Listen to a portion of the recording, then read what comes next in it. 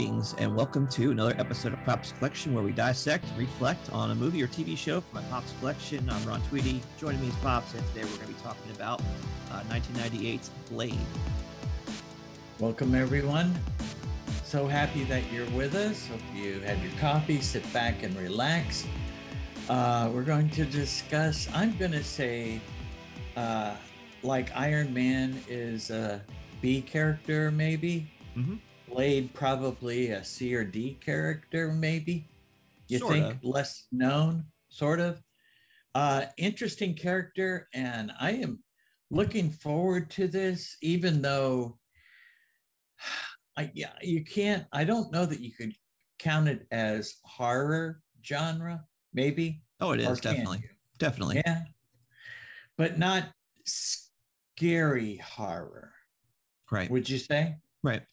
Kind of a mix between horror slasher movie, kind of, Sure. because of the violence and what have you. Yeah.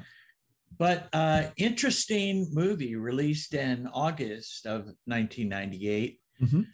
Had a budget of 45 million and made 131 million dollars. It was actually the first time that Marvel, it was actually their second property that they released in a wide section of the United States and worldwide, I might add. Okay.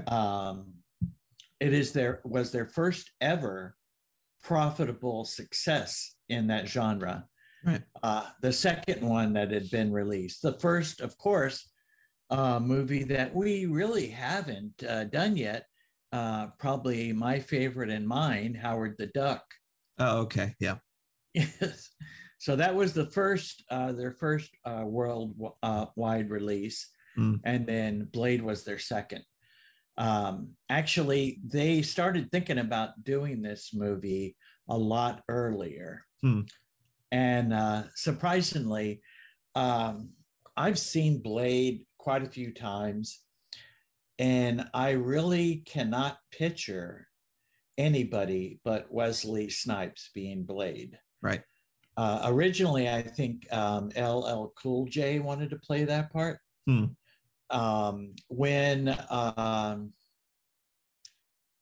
Before the company got a hold of it, New Line. Yeah. It was New World before that, that had the rights. And he really wanted to play that part. And it's kind of interesting because they were kicking around a Black Panther thing around there. And Wesley Snipes actually wanted to be Black Panther. Right.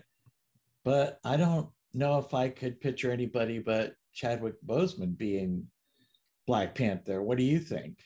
I think Snipes could have pulled it off back in the 90s. I think he could have.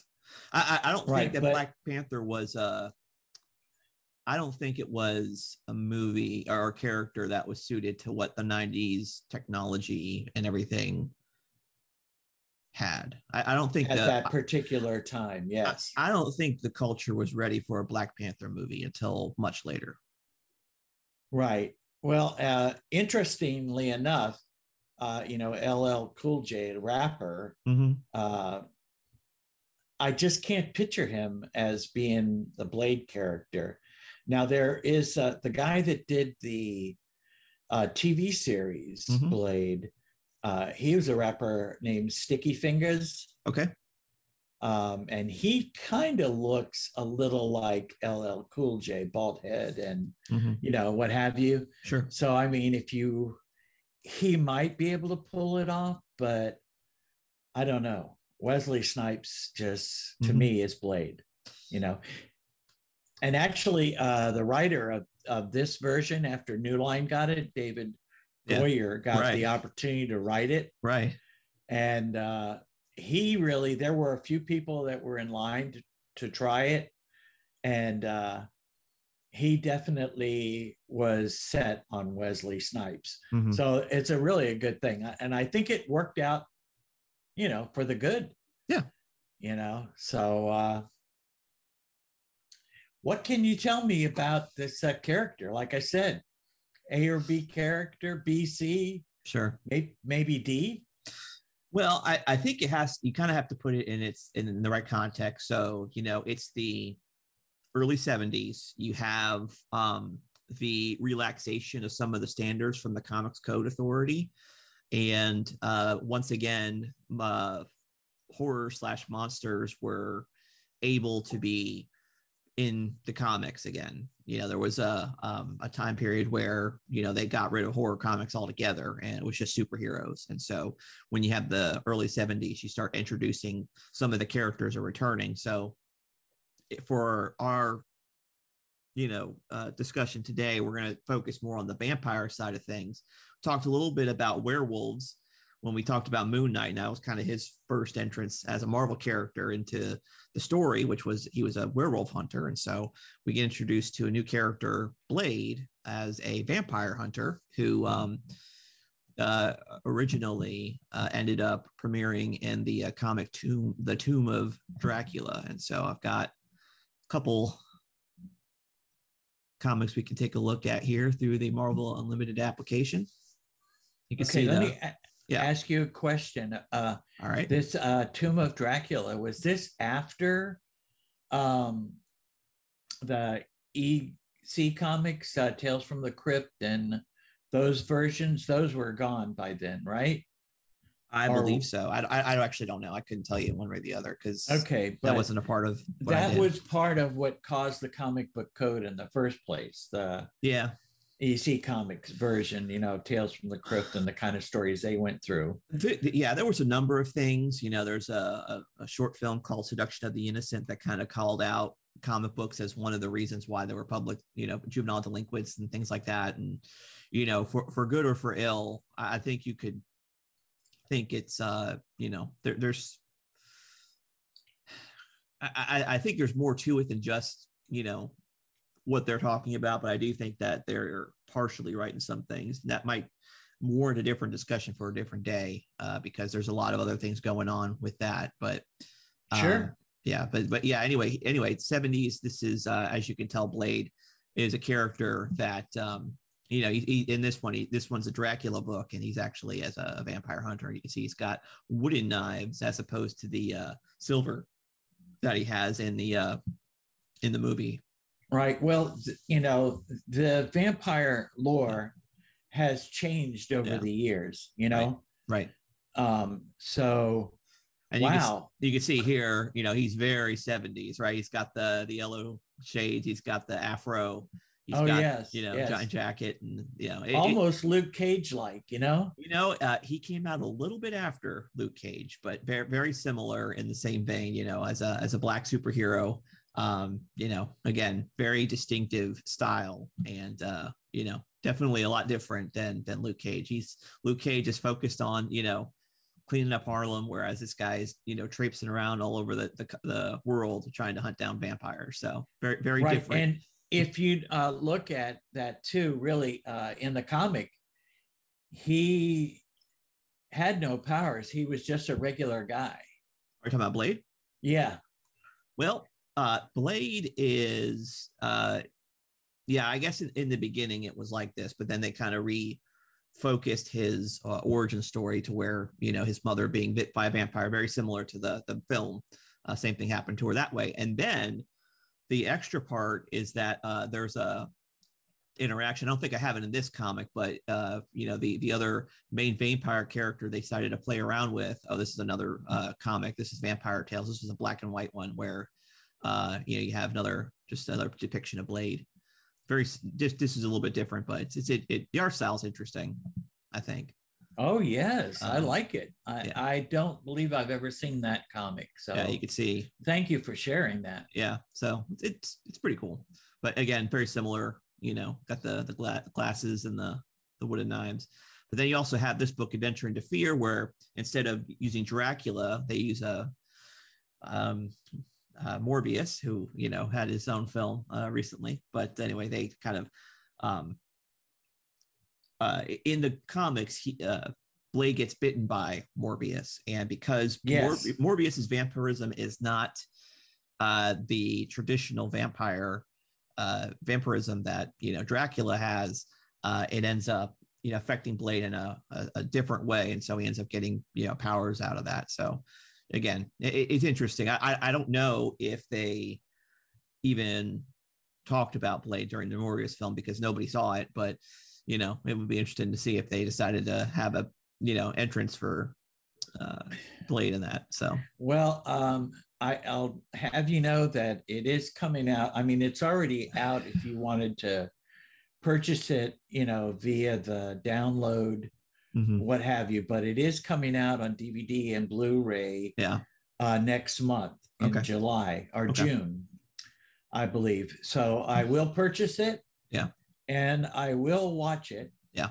In probably one of my few comics that you don't really care to watch. Yeah. But I thought it was interesting that they did do a version where he was bitten, where Morbius bit Blade. Yeah. So that's also another version that is different from his mother being bitten and her being pregnant, and while he was inside his mother, he got the vampire powers. So. And they did that, they incorporated both storylines together. The fact that Blade was bitten by, he had those latent powers. They didn't become prevalent until he got bitten by Morbius. So that's kind of the way that they used the expanded canon to get it into one story. I gotcha. He also had his own book, a little bit, Blade the Vampire Hunter. This is in the 90s, so you could definitely tell the style is very similar to the film, a lot closer. He's got the black leather jacket and swords and everything instead of the knives. And so the art style in this is actually pretty cool. Very much very, very typical of 90s comics, the way that they're drawn and colored and everything. So well, the way that they portrayed or the makeup that they put on Wesley Snipes, actually the director of this film, David Norrington, he actually came up with the design for the tattoos on his head and back, which really were cool. Yeah. And as a director, I think he did a really good job with this movie, telling the story, because again, we also had the story tweaked because from my growing up, silver was what you used to get rid of werewolves. And you had to have a wooden stake to get of a vampire. So again, they changed, the folklore and brought it up to date with this particular movie. So, and then you asked me about this one, that Peter Parker Spider-Man number 8, and so I wasn't looking for this, but I'm glad you pointed it out because it's a pretty cool looking book. I mean, if you can't tell by the art style, this is drawn by John Romita Jr. Oh yes, and definitely. It is. I mean, Wilson Fisk, of course, drawn that way. Yes. To me, it's like, I mean, he's probably one of my favorite artists, John Romita Jr. It's just so stylistic. It's so comic book like. Yes. It's just, I don't know. To me, everything about it is really cool. But very similar. The definitely, I think the Wesley Snipes makeup and everything is very evocative. Similar, right? Of that, he's got the black trench coat, he's got the shades at night. Yep. He's got the haircut. It's almost like he's got the widow's peak here, but in the Adventure into Fear, he almost has like a opposite of that. He's got kind of almost like a bald, where he's got like a receding hairline as opposed to widow's peak. So it's kind of funny the difference between the two. I mean, much different, but this is definitely, I think, my favorite. And of course, getting John Romita Jr. to draw characters like Venom like that, it's always a treat. So it is like I mentioned it to you because when I saw it, it was like, oh man, we just got to add this to it. It would just look at that splash page right there. That's some really cool stuff. Oh man, yes. I know I kind of didn't really remember that Spider-Man story, and No. then when I saw some of it, I had to look at it, reflect back to it, and see it again, and I was like, Mm. "Oh yeah, we got to add this to the show." Yeah. So yes, um, very good version, Yeah. very good. And this was actually a little bit after the movie. Yeah, that one did. Yeah, If 99. I'm not mistaken. Yeah. Yes. So it kind of, I'm sure it was influenced by the movie. Yeah, it's the other way around. Yeah, you're right. Yes. They took, but the thing is, I guess that speaks to Wesley Snipes' portrayal as the character. It was so influential, ended up influencing the comics, which, you know, you have to say the exact same thing happened in 2008 with Robert Downey Jr. and Iron Man. I mean, you know, yes, he ended up having more influence on the character after he portrayed him than, you know, the other way around. True, very true. But this was, like I said, the second wide theatrical property that they shipped out or released. So, and I guess Men in Black doesn't count then. Pardon me? Men in Black doesn't count then. As far as this particular property with this company, Men in Black, I don't think was New Line, right? No, but okay, I see what you're saying. So this was the second New Line Cinema Marvel right. movie. Okay, sorry, right. I stand corrected. Thank you. No problem, no problem. But I'm glad you mentioned that because I think I'd like to do a show on those one of these days. You know, I guess I'll put it in line with Howard the Duck. Okay. But I kind of had some different thoughts how this particular show started.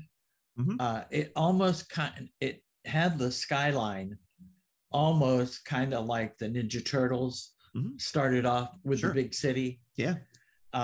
So we got the a little bit of the origin with the pregnancy. Yeah. And then all of a sudden it's 20 years later, you know? Mm-hmm. Actually, I'd say that the city that Blade is in actually reminds me more about, you know, Tim Burton's Gotham than anything else. Well, that's, you mean when we get to the night scenery? Yeah. Well, or just in general, you know, I think, you know, when he's in the cities, the cityscapes that we see, I guess that would be that way. Tim Burton's Gotham than any other place. Like to me, it feels like it was made almost in the same spirit as that, you know, Batman movie. Right, but it's a far cry from the Dracula DVDs that you have. The black and white ones. Oh, right? yeah. I mean, there's no mention of Dracula in this at all. In fact, the main, you know, it's like we get a little bit of vampire politics in the film, which is, I guess, interesting. Well, you know, I thought that was like, really? Yeah. You're going to be snobbish if you were born a vampire or if you are a half-breed. You know, you're less of a person, less of a vampire. Yeah. Really? And there's not that many pure-blooded born vampires. Right. Right? Would they have 12, 13 of them? Yeah. You know, and how many other vampires are there, right? Right. You know? Yeah, but you know, the main villain being Deacon Frost in this one, so it's right, which in the original comics he didn't have as prevalent a part as he does in this. Mm-hmm. He is really, really the bad guy in this one, and Stephen Dorff. Yep, I think he did a marvelous job with it. Oh yeah, you know. Yeah, as a matter of fact, there were a couple of times that I was like, wow, this guy is just the greatest bad guy, what he's doing, you know? Sure. Well, he did good, and I also liked. There was another character, Quinn. If you recall, he was Yes, yeah. he played a cop in Gotham, Uh-huh. Yep, that's right. That's but right. I call him the not so lucky henchman Yeah, yeah. who has problems with hands. Right, right. Yeah. I kind of felt like he was the comic relief. I'm Hmm. guessing you would call him that in this particular film. Yeah, I guess. But yeah, very Oh, much like a henchman. Like, I was thinking of drawing a blank because I can't stay awake in that movie. The Superman, the original Superman movie, Lex Luthor's henchman, also bumbling oh like yeah, that, yeah, yeah. Ned kind of, Beatty, yeah, he was the comic relief in that Mr. movie. Luthor. Right, exactly. So in the same similar way. That's what. Yes, Yeah. Yeah. yes. And we also had the leader of the council, Dragadetti, Yep. which was I thought it was kind of cool Yeah. how they did that. Yeah. And Chris Christopherson Mm-hmm. played that part really well. Yeah.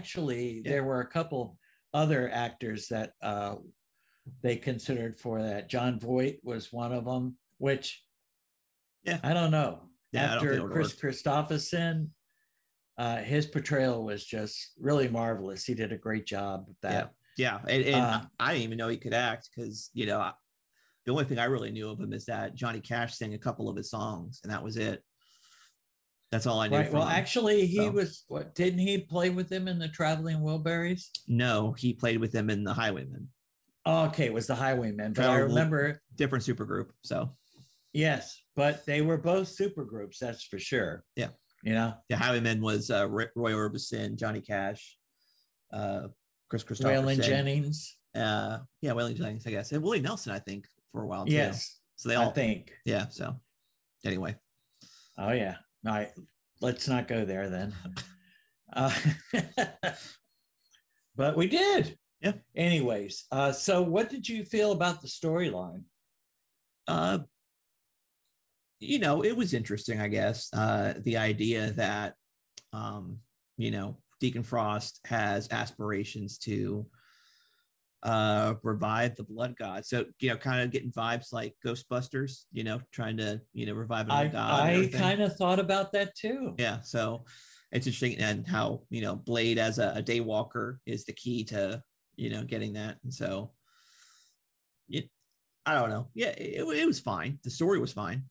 La Marga, Yeah. the blood god. Right. Right. And then to find out that, he's done this whole crusade to try to find the vampire that killed his mother. Yeah. And his mother's not, well, she's dead, but she's undead, Right. Right. and Frost was the one that turned her. Right. So, I mean, it kind of all came together right there at the end. And it was definitely Ghostbusters when they were in that tower Yeah. Yeah. and all the council, Right. Right. they popped out of the mouths. I thought that the CG was for that time period. Yeah. In 98, I thought it was done really well. Yeah, it wasn't You bad know, at all. Yeah, the special effects and, like you said, the makeup and practical stuff, even the fight choreography and the stunts, they were all done very well. oh yes, I definitely love the fight choreography. Mm-hmm. Um, that's another reason that that stance with Blade flipping his sword around and then putting it in front, just Yeah. like one of the comic book pictures. Oh yeah. One of the, Yeah. and seeing him like that and then lifting his face up with the sunglasses, it's Yeah. like Yeah. nobody else could play that role. Yeah. Definitely not. Okay, so how about the music? What did you feel about the music? Anything in particular? Nothing really stood out to me. He, you know, yeah, it's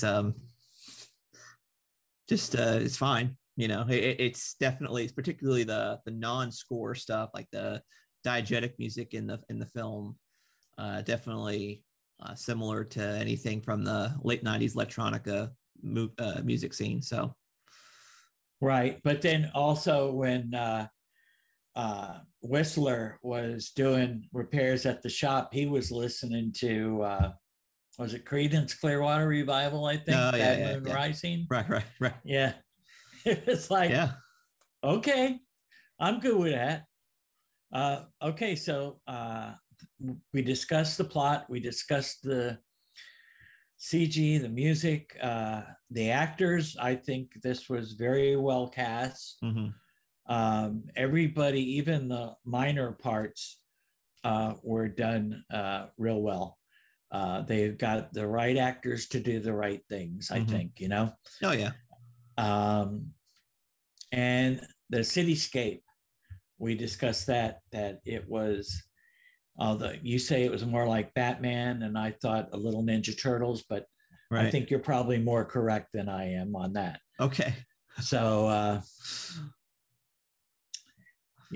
You know, again, yeah, it's funny. Like I was just, clicking through here because I wanted to look up some more information about the film.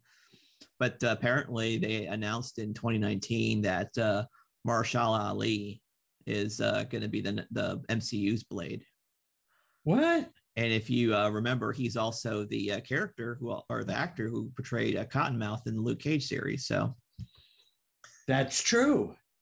he could definitely pull it off. I just find, I don't know. I don't know, having, one character play two roles in the same universe is kind of wacky me. Of course, the actress who played Mariah in that also was in Civil War. So as a That's different character. true. So Yes. that's interesting. Yes, but again, MCU was way before this.